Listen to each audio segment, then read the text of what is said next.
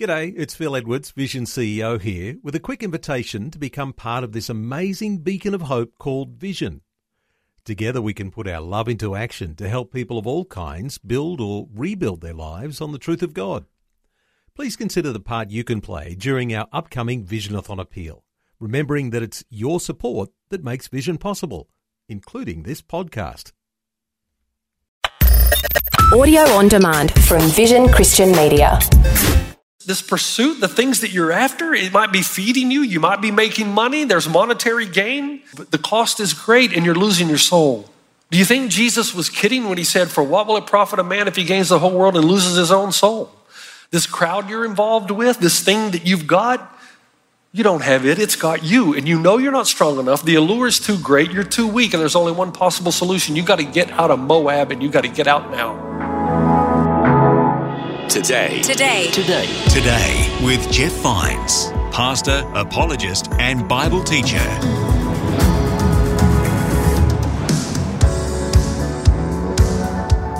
Ruth, Philippians, Malachi, Colossians, 2 Timothy, and Jonah. These are the only books in the Bible that have only 4 chapters. Hello, this is Today with Jeff Vines, and the series we're in is called For God So Loved, with a little play on words because it's for F-O-U-R. Pastor Jeff says we can find great words of encouragement and some challenges in the 4 chapters of each of these books.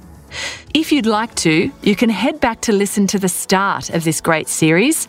Just search for Today with Jeff Vines wherever you get your podcasts. And the series is called For God So Loved. For now, let's join Pastor Jeff as he finishes this message looking at the book of Ruth.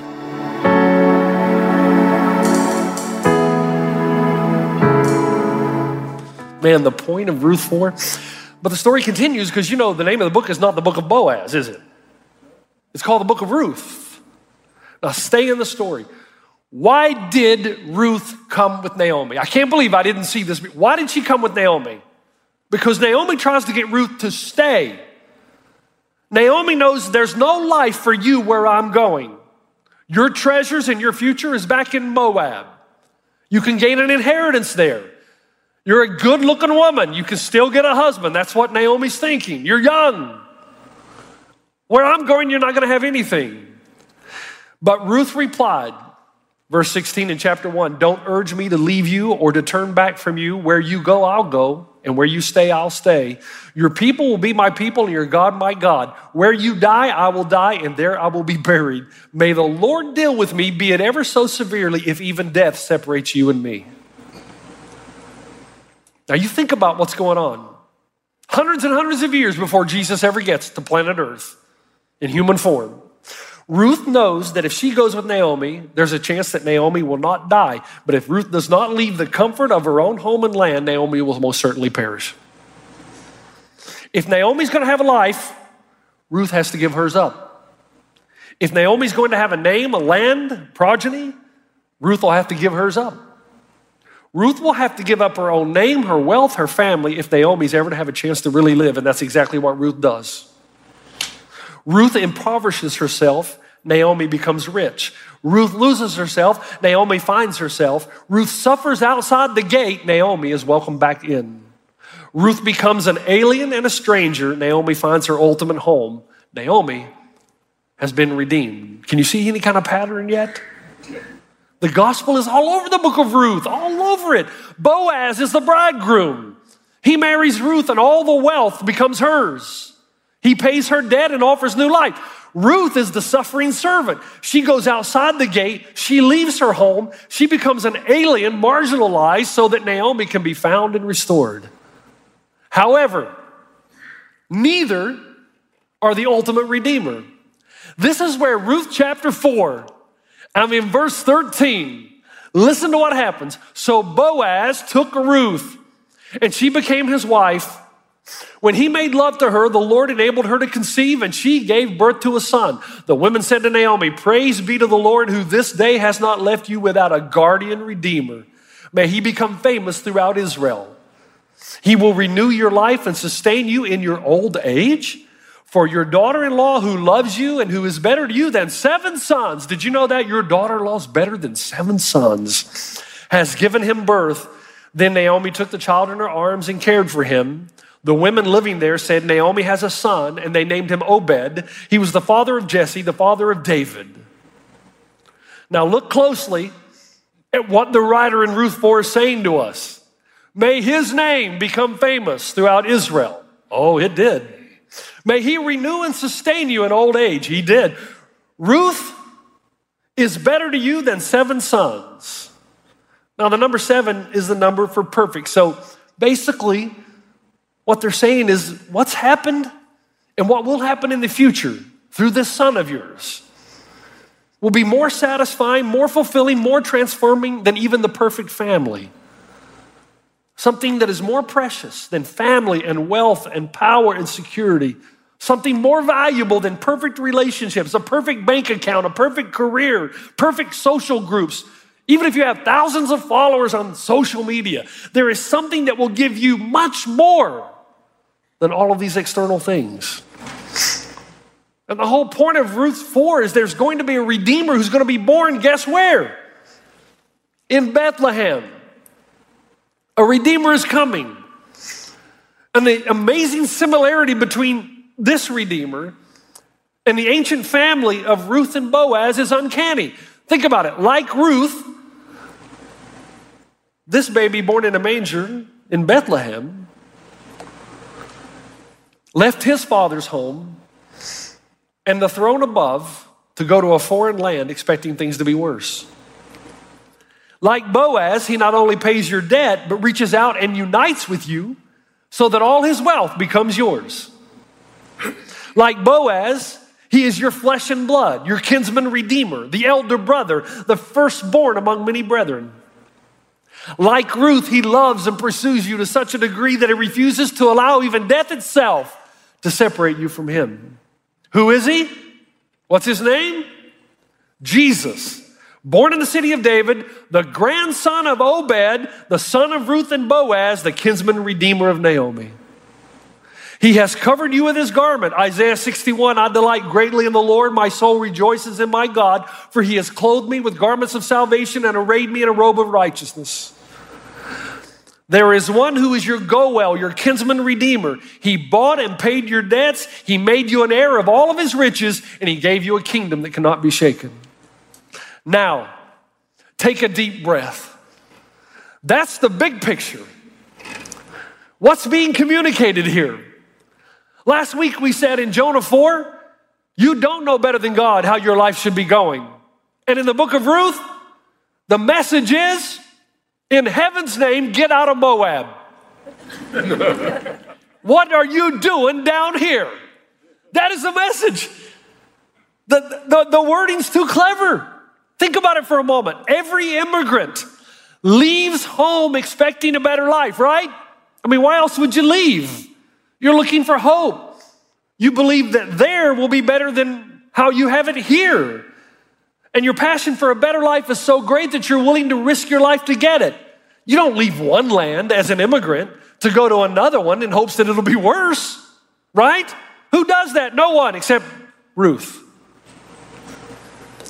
Ruth says to her mother-in-law, I'm coming with you, and I expect the worst life.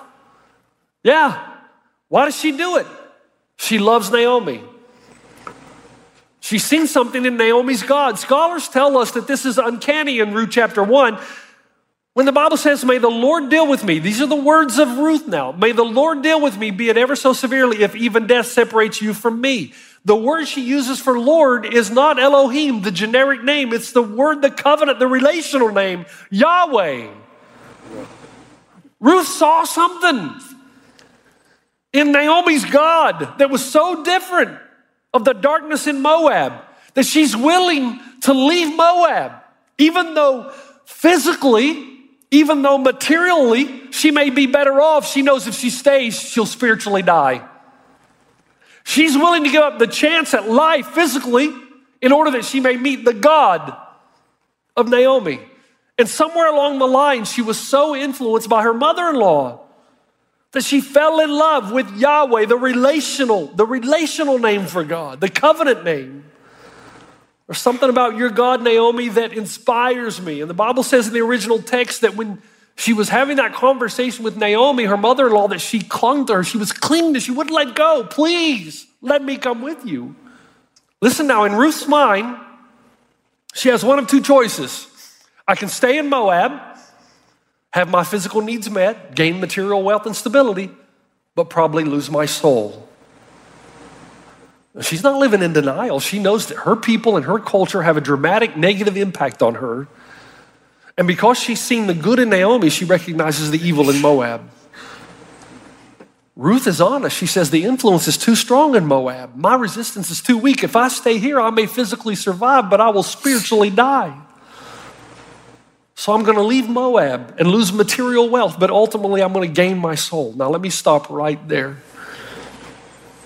Do you know how many of us live here when you don't have to?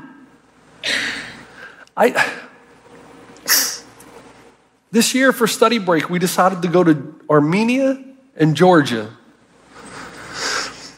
And I was sharing with Malene Hancock, who comes to this service. She's Armenian, so I thought everybody was going to be like her. And they weren't.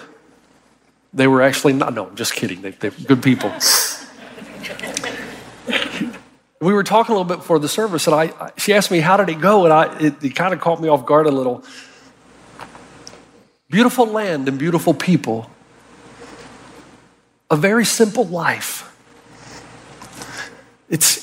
We forget what we have here.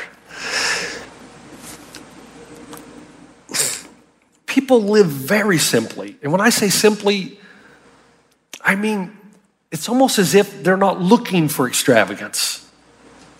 It's almost like, in some ways, they figured it out. I don't need all of these material things. And so the men sit out in the afternoons and they play this game. I don't know what game it is, but they talk and they have a little coffee. It's not $5 at Coffee Klatch. It's probably made in a pot that's been there for a couple of days, but most people walk wherever they're going to go. They don't have to own cars and pay huge insurance bills, and it's a simple life, and it's about family and about getting together in the neighborhood in the evenings, and the children play in the street. You know, there's no PlayStation or Nintendo. It's the kids are actually outside kicking a makeshift ball down the street. It's like the old days of stickball in the Bronx, you know. And the longer we stayed there, I had to keep asking myself this question. Is our affluence, and I don't want to go down this road because I've been down too often. I know some of you are tired of it, but is it possible that the demon is in so deep in affluent cultures, we can't see it anymore? We're just so distracted by how busy our life is in LA. And it's not that we don't love Jesus or don't love God. It's just we don't have much time for him. Because we're chasing after so many other things, and we got to pay the rent, we got to pay the insurance, we got to get another car. I mean, it's overwhelming. What Dawson Troutman, the founder of the Navigators, called the tyranny of the urgent. There's too many options for us in America, too many options. I mean, even going, you know, the one thing I liked about going to the grocery store in Armenia is it's so small. Not that many choices. You just go grab a loaf of bread and some potato chips and a couple of chocolate bars, whatever you know what I'm saying? Georgia was the same way. And I'm not trying to paint them in a picture of where they figured out everything, because they haven't. They're still spiritual poverty to a great degree. But I just wonder if somehow too many of us are living here. And even though we have what we want, we're dying spiritually. And if we were asked to give up some of the luxuries that we have, we just can't do it. We're too used to living here, even though we know it's killing us, even though we know that spiritually we're almost to the point of debilitation to where we can't function anymore. It's not that we don't want to, but there's something in our culture that speeds us up to such a degree that even taking a few minutes to pray. I mean, the thing I enjoyed about the Armenians, and especially the Armenians, was that there was still time put out in every day to where it was a time to be with God. Now, again, I'm not painting them as the perfect picture. I'm simply trying to say there's something that's messed up in our culture. Do you understand what I'm saying? Bread is so cheap. You can live so cheaply. You don't have to make a ton of money. But if you want the finer things, you have to work harder and harder. But why do you need the finer things? Isn't bread enough? Bread and some meat and maybe a coffee from time to time. Why do we fall for the lie of the marketers that we need absolutely everything they're selling? And then we put ourselves in a situation where we're stuck. Moab is killing us. Some of you are part of a club that you need to get out of. Yeah, it makes you look good, and yeah, you're running with the right crowd, but it's killing you spiritually. Some of you are in relationships. Why are you in this relationship? You know that it's sucking the life out of you, but you won't get out of it. And some of you young people, let me tell you something. Your parents don't tell you what they tell you just to be mean. They've lived life long enough to know this is not the right guy for you. This is not the right girl for you, but they got to be careful because they don't want to scare you away, but at the same time, they see what's coming. You're in Moab. Some of you are in a job you should have left a long time ago. You're terrified, though, that you won't have enough to pursue things that aren't that important. You could live a lot more simply. And quite frankly, and you got to be careful how you take this. Some of you need to get out of California. Now, whoa. Now, for me, I'm here because I feel I'm called here. I'm on the front lines. I'm not going anywhere. But some of you, quite frankly, it's like Moab. It's killing you. This pursuit, the things that you're after, it might be feeding you. You might be making money. There's monetary gain. You might be gaining influence, but the cost is great and you're losing your soul. Do you think Jesus was kidding when he said, for what will it profit a man if he gains the whole world and loses his own soul? This crowd you're involved with, this thing that you've got, you don't have it, it's got you. And you know you're not strong enough. The allure is too great, you're too weak, and there's only one possible solution. You got to get out of Moab and you got to get out now. Some of you young men and women are in relationships that you know you shouldn't be in, but you're afraid that if you let go of this one, God won't provide another one. You're afraid of being alone. You're too blind to see this whole thing is a test of your real allegiance.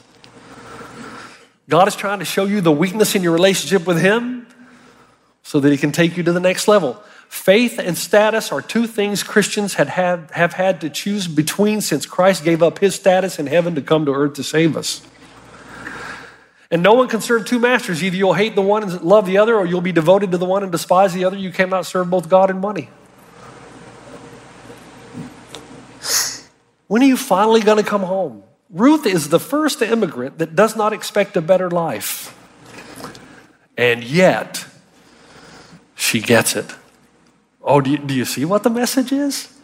See, you're terrified that it's going to be worse off if you go and do what God asks you to do. Oh, man. Do you see that? But in reality, it ends up being immeasurably more than you could ever hope for, ask for, imagine. And especially to the young people who will hear this message, oh, man, I'm not judging you at all. I feel for you, man. I don't know if I could be as strong in this culture that you're growing up in as I was able to be when I was growing up in a different world. Man, you are enamored that sex, money, and power is what life is all about. It's got you. You think you have to have all these followers. You think you have to be liked. You got to dress a certain way. And it's all killing you. It's Moab, man. It's sucking and draining the life right out of you. Not too long ago, I had coffee with a mother and an 11-year-old daughter, and I sat there and listened to this 11-year-old daughter talk to me about how much she hates her body. At 11 years old already? You don't even know what you're going to be like in 3 more years. 11? But that's culture. We're in Moab. God says if you'll get out of Moab and you'll come home, your life will not be like it was in Moab. It'll be so much better.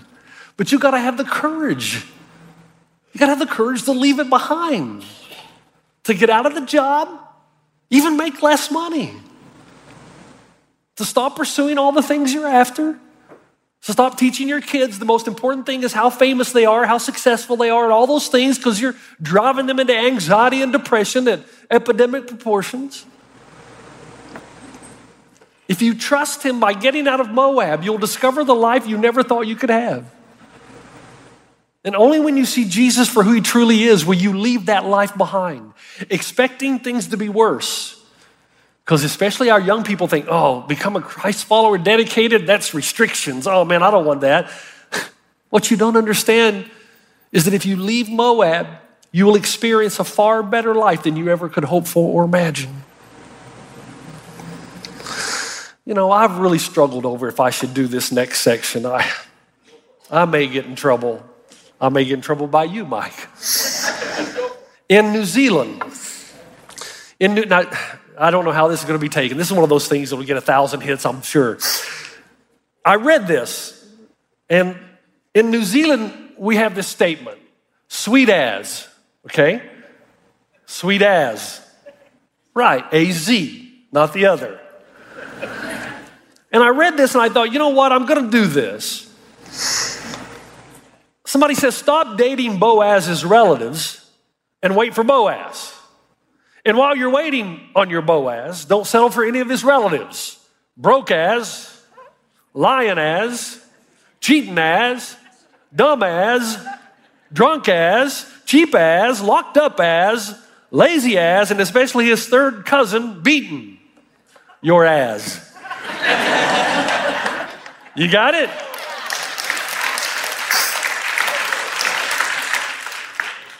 Do you know that listen, here's what you learn.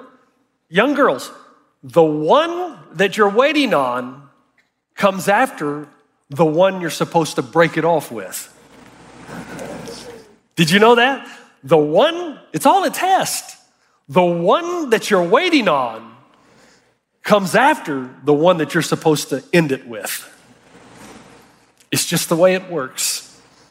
And if you don't, you're going to be stuck with one of Boaz's relatives all your life. The entire Bible is written to reveal who God truly is. He's your kinsman redeemer. He's rescued you out of the land of Moab. He's covered you with his love and compassion and protection. He left his home and stepped into a land far worse so that you could come into a land far greater than you could ever hope or dream or imagine. And by knowing that simple fact, it should give you the courage to leave your old life behind. And I'm begging you to get out of Moab. And while I've been preaching over these last few minutes, the Holy Spirit brought your Moab to your mind. You don't need a preacher to do that. That's the Spirit's job.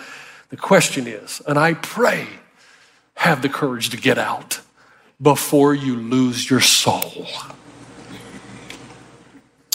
Father, I thank you and praise you for the fact that the light often comes on in the most simplest of messages.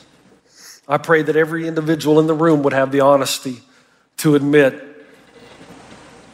in what area of their life they're still living in Moab and how they're afraid to leave it because it's all they know.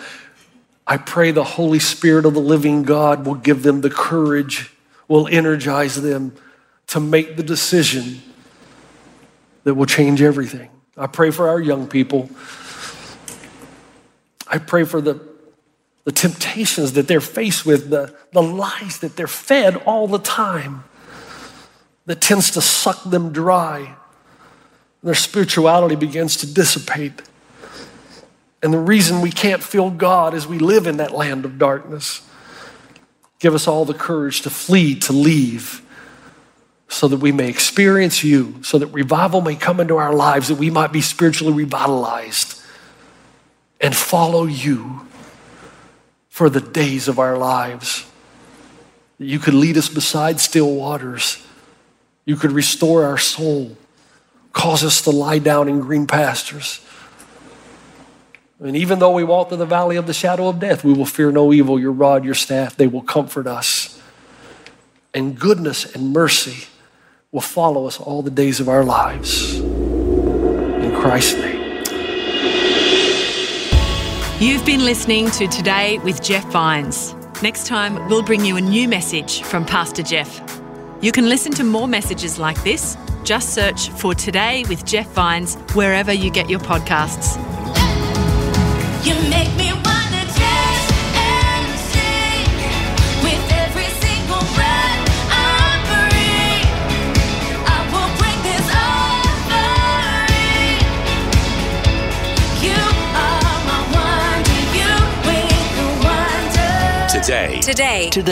Today with Jeff Vines. Thanks for taking time to listen to this audio on demand from Vision Christian Media.